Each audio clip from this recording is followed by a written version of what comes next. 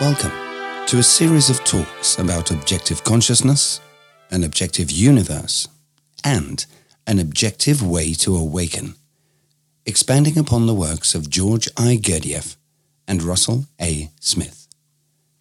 Continuing our talks on work questions and answers, in this podcast, we will narrate a dialogue between Russell and one of his students about the emotional center and its proper function with the formatory apparatus. Let's begin. Russell: Hello, how are you? Student: I am doing great. How about yourself? Russell: Doing super. Did you have a good finish to your day? Student: Yep, I did. I sure did. Very, very nice. Russell: Good. What did you do? Student: Oh, I got some chores done, and while doing them, I ran into a friend of ours and talked with him for an hour or two. Then I came home and, let's see, what else did I do? I played with the kids, which seems to occupy a lot of my time. Russell: That's always a good way to spend an evening. Did you get my favorite boys to bed okay? Student: Well, they're in the process. They are resisting the idea. Russell: Such is the nature of youth. Student: Yep. Russell: We did that too. Student: We sure did. I still do. Russell: Yeah, but you do not have your mum or dad telling you that it's time for bed. Student: Exactly. But I still don't like to go to bed. I like to stay up and do whatever I think needs to be done. Russell: Yes, sir. That is what happens when the decisions of life shift from our parents to us. Student: Indeed. Well, how is everybody at the school? Russell: Everybody is doing great. Everything is perfect. Student: Actually, I took some notes on some things that I wanted to ask you about. Russell: Oh, great. Go. Student: When I see the kids, I am happy. Is that the formatory apparatus or the emotional center? Russell: Well, everything goes through the formatory apparatus. So, the question really is, which center is sending it there? There is a good chance that it is coming from the emotional center, since your kids bring you joy. The formatory apparatus is just this place where the impressions get coded and decoded. That is, if you put your hand on a hot skillet, a message comes from the instinctive center saying your hand is burning. And then the formatory apparatus, the secretary that works there, has to decode it and send a message to the moving center saying, Move your hand. Student: Right. What about the more complex social eyes, personality kinds of reactions or connections? Russell: They are still something that needs to be registered. You saw your old friend today. When you did, an impression came in of an individual who the secretary was tasked with identifying. She had to open her drawer and pull out the files of known individuals to see which one matched the impression that was coming in, and then said, Oh, that's Bill, my old friend. Then she sent a message to the mouth telling it to say, Hi, Bill, and also to the hand to reach out and greet him. All of that was done through the formatory apparatus, including all the times that she couldn't find the name. Student: So, are you saying that the formatory apparatus is not something that we have to destroy, but simply something we have to train to make better connections? Russell: Yes, sir. That is exactly what I am saying. The formatory apparatus is something that must exist in the world of humans. And again, it is not the formatory apparatus that is the problem. It is the secretary that works there that is the problem. As Gurdjieff said, the formatory apparatus is just an office which has all these appliances, adding machines, typewriters, and such. He then depicted the secretary who works there as a young girl who spends most of her day preening herself and thinking about her date. Do you have a secretary at the law firm where you work? Student: Oh, yes. Russell: Imagine if the other people who work there never communicated with her, nor she with them. After a while, she would be compelled to start answering all of the legal questions that come in. Do you see what I am saying? Student: Yes, I do. Russell: Her manifestations would be what we call formatary, which sees things in opposites and in twos. You are either a client or you are not, a Republican or Democrat, good or bad, black or white, etc. Student: Which is the definition of mechanical, right? Russell: Yes, indeed. And she labels things in a particular way, which is a reflection of her youth and education.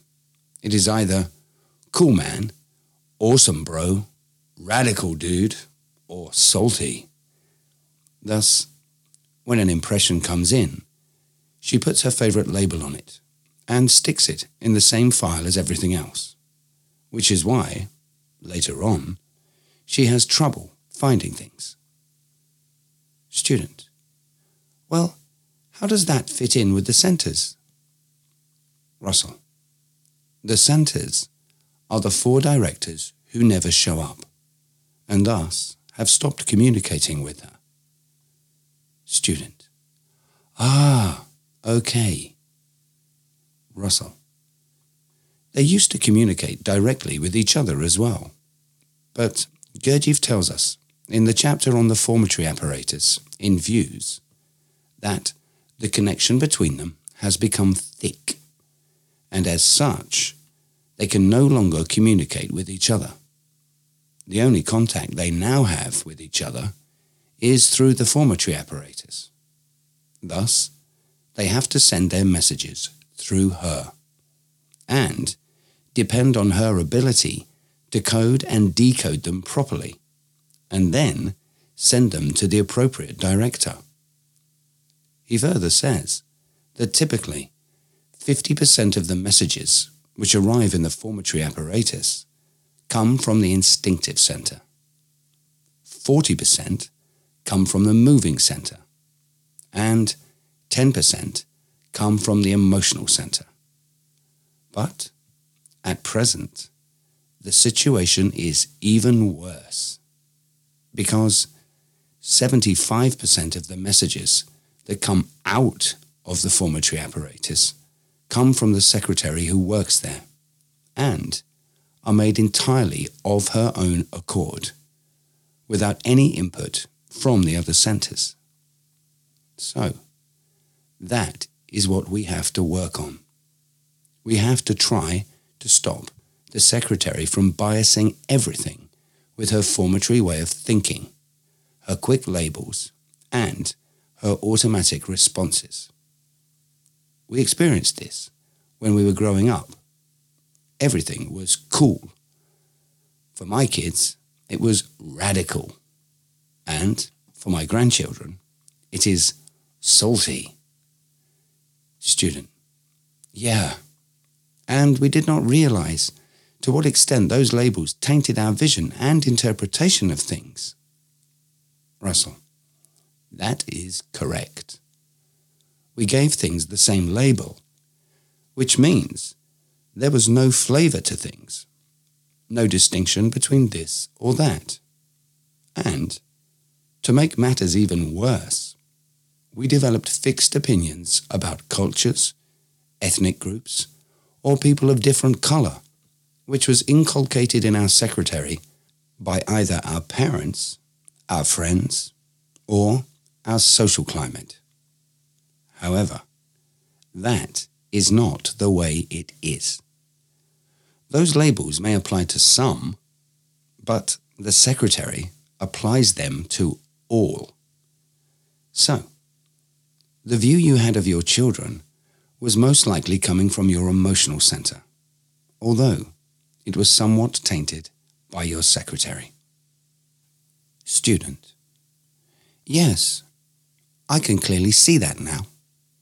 We quickly attach labels like, my kids are special, beautiful, and perfect. Russell: You got it. Yet, attaching quick labels can be a good thing. If you smell smoke, do you really want to take time to analyze what is burning, or just to get out of the house? Student: Right.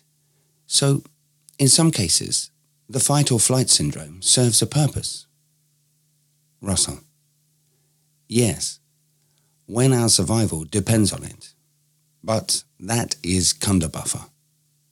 Nature has a way of pushing things down to the bottom, down to the jacks, to where they become automatic. Unfortunately, that happens in the intellectual center as well. Things get shoved down into the jack, the formatory apparatus, where the secretary works. However, as beings of reason, we need to have an umpteen number of choices, not just the automatic formatory ones, which usually appear as opposites or in groups of two. Student: Well, I think that adequately answers that question. Russell: Well, good, sir. Student: And going back to the part about seeing my buddy, I can see now that the formatory apparatus did just what you said it did. And then, afterwards, it acted very mechanically. Hey, how are you doing? Long time no see. Russell: Yes, sir. Student: And even if you do not want to say it, you're going to say it. Russell: That's right. Then, as men, you shake their hand and slap them on the back. Student: Precisely. Russell: Then you ask them if they want a drink or a coffee, etc., and go through the, as Gurdjieff called them, the bon ton customary manifestations, like, oh, I am sorry. I heard that your friend died. Remember that? From Life is Real? Student: Yes, absolutely. The thing about Orage. Russell: Yes. Student: I suppose that even while all of that is going on, the emotional center still has some activity. Russell: Oh yes. Let's analyze it again. Here is this little gal sitting in front of 4 TV screens. Each of them is offering encoded impressions that are coming in from one of the 4 lower centers. So, she can look at all the screens, but she prefers to look at her favorite screen. And even though something is manifesting on another screen, she doesn't pay attention to it, because she would rather watch what is happening on her favorite screen. Student: Okay. Russell. See this picture? Ouch. I didn't mean to make that a pun. Student. Well, you did. And it was a great pun. And I do see the picture. Russell. Terrific. Furthermore, we could divide the screens into subscreens that show the parts of centers. Student. Thus, all the subtle things on the other screens get lost. Russell. That's correct. Student. Of course, I guess one can see, as life got more and more complicated, with more and more details to deal with, that it is only natural and necessary that the formatory apparatus emerged. After all, it is the beginning of reason, which begins with the ability of comparing two things. But we just don't want to stop there and be limited to only having two choices. Russell. That is correct. We want the secretary who works there to see a multitude of possibilities, instead of just two. Actually, we want the directors of the organization to show back up. The directors represent the higher parts of our centers, the parts which take attention. The mechanical parts have no attention because they function automatically.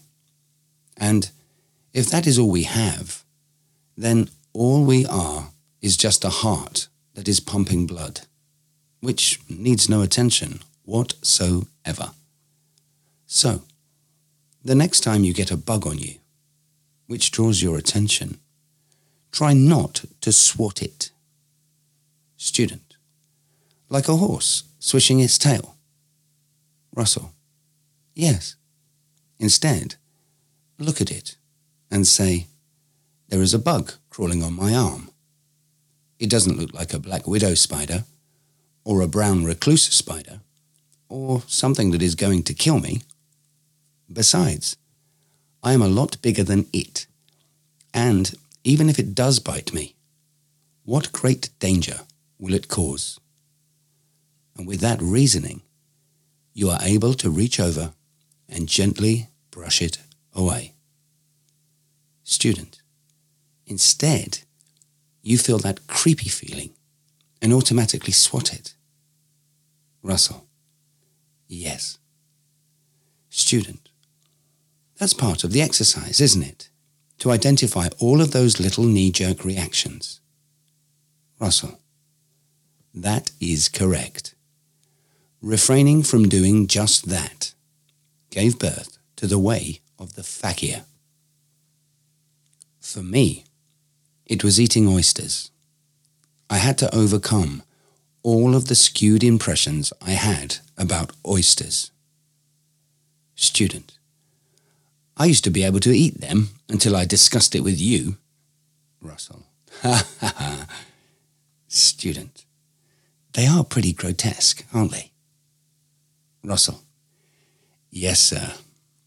We only like foods that our secretary is used to, which probably are the foods that our mama fed us.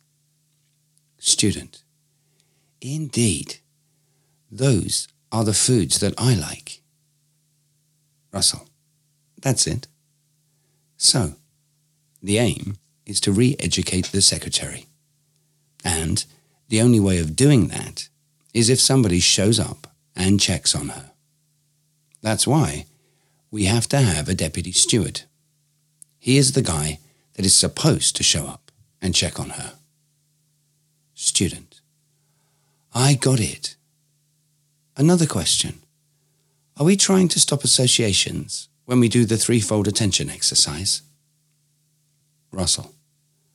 No.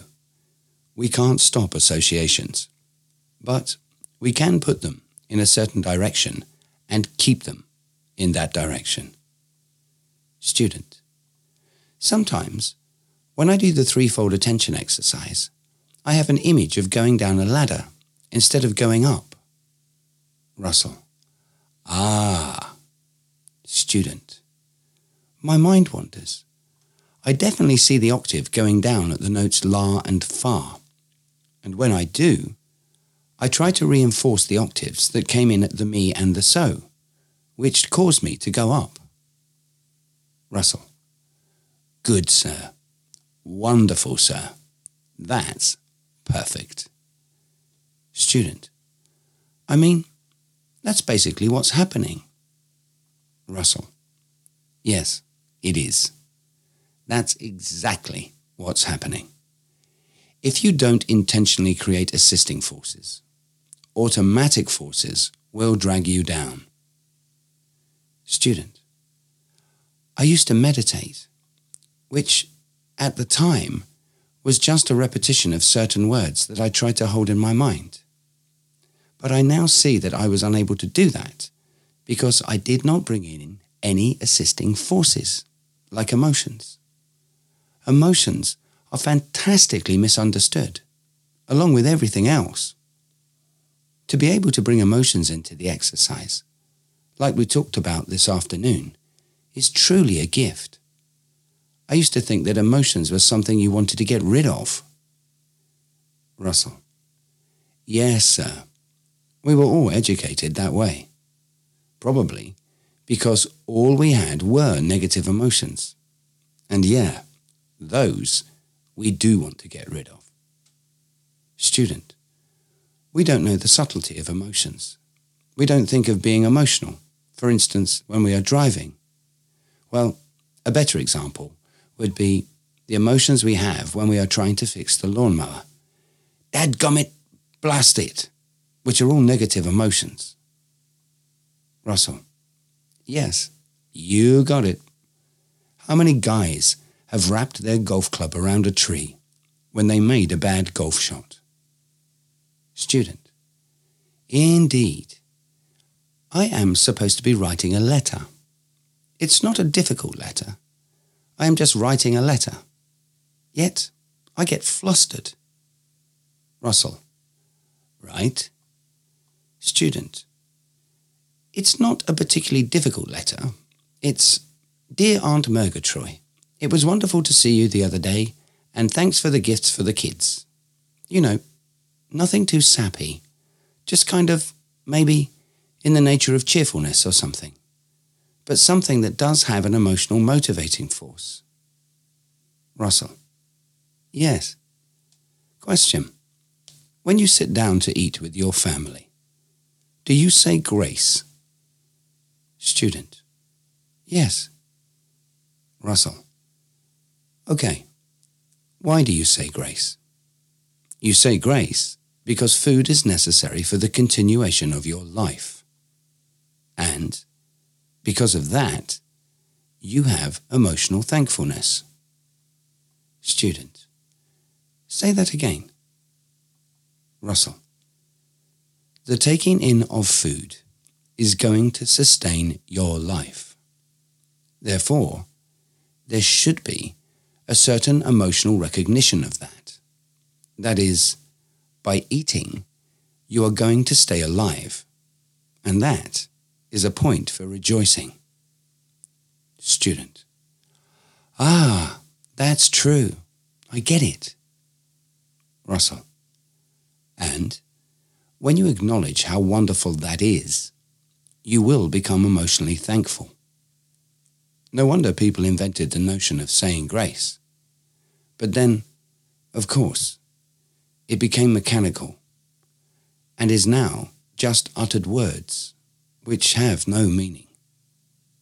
Student: Exactly. That is exactly right. So we should be feeling heartfelt thanks. Russell: Yes, yes, yes. Question 2. Do you lock your door at night? If you do you get emotional with the fact that there is a lock on your door that might prevent someone from easily entering your house and jeopardizing your family? Student: No, I don't. Russell: Well, you should. We take everything for granted and never feel what things mean. In the chapter, in Beelzebub's Tales to his grandson, called The Fruits of Former Civilizations and the Blossoms of the Contemporary, where Hussein suddenly has the realization that many people had to do many things for him to have the comforts that he now has, and because of that, he started crying, is a great model of someone experiencing emotions for all the things we take for granted. Student: exactly. Russell: now, I don't want you to go to the refrigerator and every time you do, you go into tears, but I do want you to garner an emotional appreciation of it. Student: ha, I will. Russell: that's terrific. Student: but on the other hand, I told you about the experience I had of looking up at Alex's picture and wanting to cry with joy. Russell: yes, you did. Student: I now see we mostly hide emotions, put them in the background, and shut them off. Russell: that is correct. Or the fact that you are so busy looking at another screen that you don't see the impressions coming in from the screen that feels things. Not right now. I'm on the phone, son. And then you don't even notice the look on his face.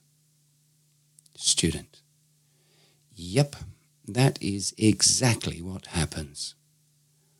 I recall that Ouspensky said the emotional center is much, much faster than the intellectual center. Is what we are discussing simply a property of the speeds of centers? That is, in the time that it takes the intellectual center to label something, the emotional center sees the history of it. So that when the intellectual center sees a boat and acknowledges it, the emotional center, in the same amount of time, sees the men who built the boat, as well as all people who came before and sweated, cut off fingers, and died making boats. And therefore, it evokes a feeling about it. Russell: yes. Student: is that what emotion is? Russell: yes.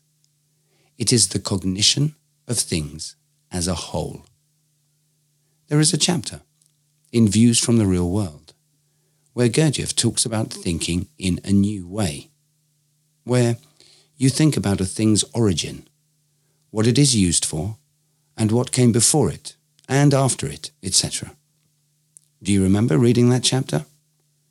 Student: yes, but I haven't read it recently. Russell: well then, that would be a good chapter to review. Student: yeah, that strikes me as being exactly right. Russell: we do not notice many of the things that occur in our lives, primarily because we are focused on the next meal, the next lover, or the new outfit we want to buy. We are so occupied with those things that we do not see the meaning of the other things.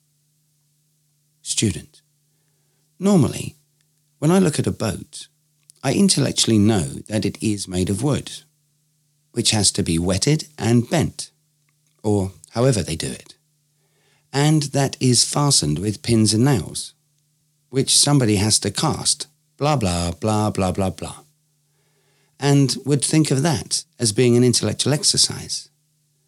But now, based on what you have been telling me, and based on what Gurdjieff seems to be saying, I now see that it is more of an emotional exercise. Is that correct? Russell: yes, it is. Student: I remember you told me that the business of the intellectual center is about affixing labels, and now, when looking at the boat, I see that it is not about just affixing labels, but it is more about seeing what the boat is and how it got that way. Russell: good. The intellectual part would be the fact that you recognize it as being a boat, and the emotional part would be the fact that you recognize what the boat is. Student: So, using the intellectual center, you recognize that it is a boat, but using the emotional center, you see that it was once a tree growing in a forest, and how that tree, through labor and effort, became a boat. Is that what the emotional center brings? Russell: Yes, it is. Which will give you an emotional feeling about it. Student: Through our formatory apparatus. Russell: That's correct. Your secretary will acknowledge the screen that is connected to the emotional center, and you will have a feeling about it, because it is much bigger than just the intellectualness of being a boat that floats on water. Student: Wow, I'm beginning to understand. Thank you for spending so much time helping me iron that out. I love you, Russ. Russell: Back at you, sir. I love you too. Good night. Before ending today's podcast, I would like to take a moment and acknowledge those who have made these podcasts, as well as my work, possible. Firstly, to my wife, Pamela, who spends hours and hours transcribing various audio and video recordings of me interacting with students so that I can construct them into these podcasts. And secondly, to Gary Eggleton, who so eloquently narrates them. In addition, I would also like everyone to know how Pamela, from the very beginning, was instrumental to the tremendous success of my work. She was there when I first started teaching others, and was one of the first students to awaken. Since that time, her unyielding devotion to the work and to me, as well as her tireless efforts towards cooking, feeding, washing, and providing a clean and spotless environment for the hundreds of students who have come here over the past 30 years, is an undeniable testament to her belief in the truth that we have so freely shared. I could not have done what I have been able to do without such devotion and commitment. So, thank you, Gary, for your terrific narration. And thank you, Pamela, for your dedication and unwavering support to both me and to those who have sojourned here. That ends this question and answer session. Thank you for listening. If you have any questions that you would like answered, please send them to information@thedogteachings.com, and we will endeavour to answer them and perhaps even include them in a future podcast.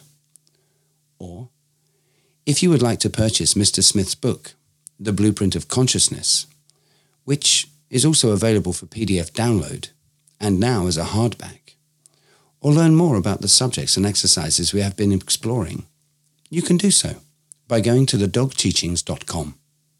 That's THEDOGTEACHINGS.com. There, you will be able to obtain Mr. Smith's diagrams, models, videos, and listen to other talks, as well as learn all the mathematics that supports them, and much, much more. But most importantly, you will have real-time access to the materials we are discussing. That's thedogteachings.com. Goodbye. Until next time.